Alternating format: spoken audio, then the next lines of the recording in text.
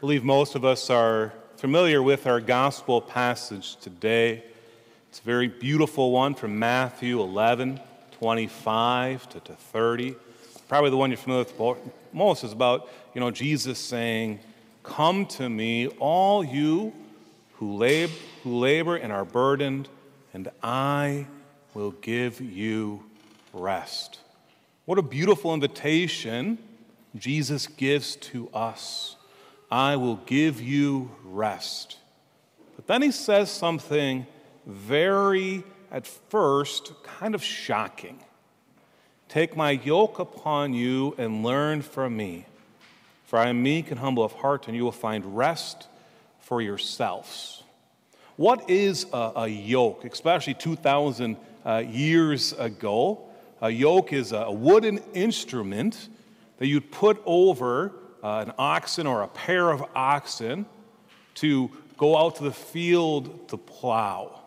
So you can imagine it is very heavy because it gives control kind of over those oxen. And yet Jesus is saying, "Take my yoke upon you and learn from me," and that's going to lead you to rest. I don't know about you.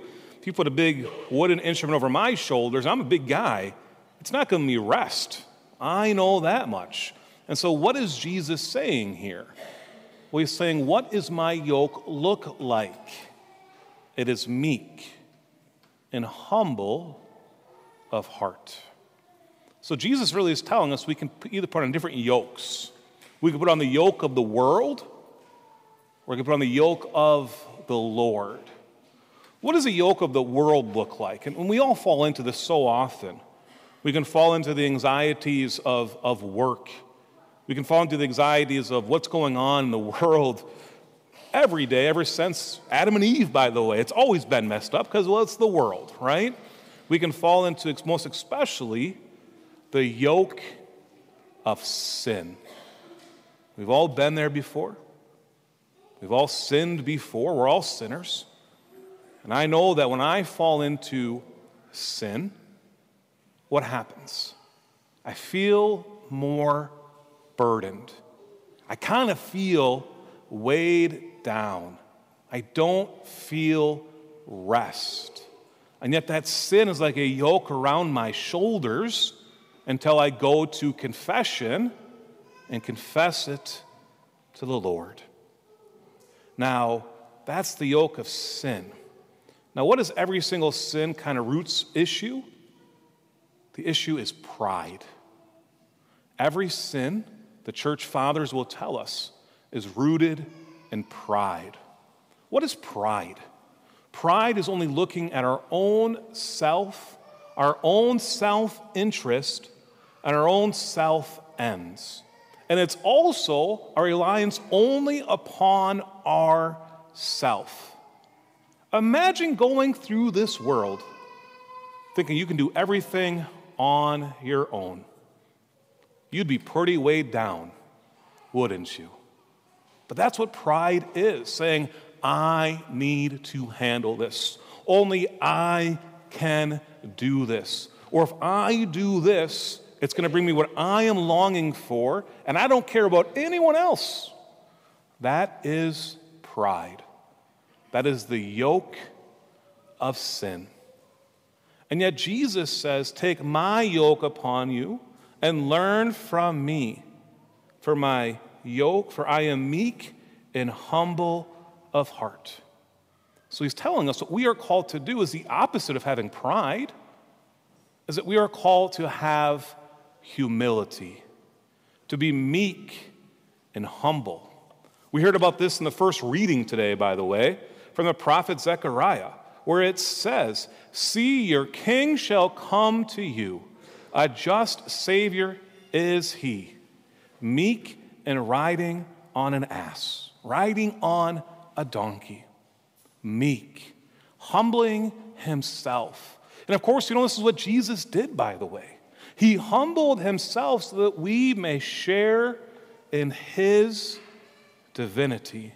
He is the ultimate example of humility, humbling himself in the incarnation, humbling himself on the cross, humbling himself so that we may experience his grace, his love, and his mercy. And he is saying to us, if you want to follow in my ways, be like me. That's what being a Christian is. Not just believing in Christ, but being like him. So that means that we too are called to be meek and humble. What does humility do, by the way? Well, St. Benedict and St. Aquinas say humility is the first virtue necessary for the acquisition of the kingdom of heaven. For it removes the obstacles to God's action and his mercy. When we are meek, when we are humble, we're removing our own self-interest, our own self-reliance, so that God can truly work in us his actions and his mercy. Humility is the supernatural virtue by which we lovingly recognize our own value in God's eyes.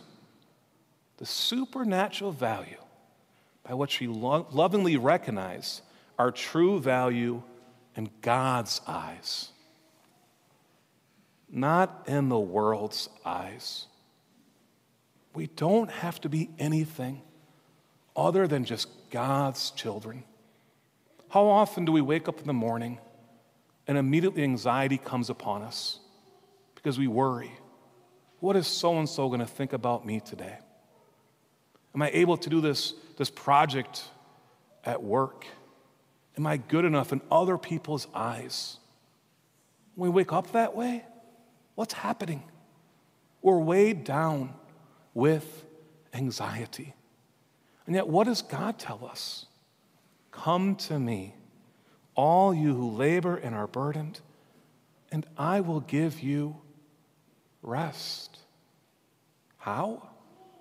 By being meek and humble and seeing ourselves in the way that God sees us, and knowing that he will take care of us because he loves us, because we are his children. Humility, by the way, being humble, doesn't mean that we don't have gifts. We do have gifts. Each and every one of us are equipped with many different gifts that God wants to use in us. But humility sees that it's truly a gift from God, not by our own well-being or our own doing. Let's use an example here. I've used this example before. Everyone take a breath. Now, yes, your mind told you to do that, but God gave you the ability to take that breath. And that's something we don't think about too often. Every breath that we take is truly a gift from God. And so what are we called to do when we have gifts from God? We're called to do what Jesus did. The ultimate example of humility is by thanking God. We hear this today in Matthew's gospel, beginning of Matthew 11:25. I give you praise to you, Father, Lord of heaven and earth. I give praise to you, Father. This kind of sounds like John's gospel, because throughout John's gospel, what does Jesus say? Father, I thank you. Father, I thank you. This should be part of our language. Father, I thank you that I am able to take this breath. Okay, yes. Father, I thank you that I'm able to take care of my children. Father, I thank you that I am good at my work because of you. Whatever it may be, it's not looking towards ourselves, but knowing that God has given us our gifts and that our true value in him, that we may see the value that God sees in us. And so, what are we called to do? Every single day, we're called to put on that yoke of God, that yoke which does not weigh us down, but frees us. That yoke which connects us to God, by the way. Remember, most yokes are not just put on one ox. It's put on a pair of ox. And so Jesus is saying, I want to be yoked to you. I want to walk with you on your day-to-day journey so that you're not weighed down, so that you're not heavy burdened, but instead that you may receive rest, grace, mercy, and love from me. And so, my brothers and sisters, take Christ's yoke upon yourself. Learn from him. Why? Because God's yoke is easy and his burden is light.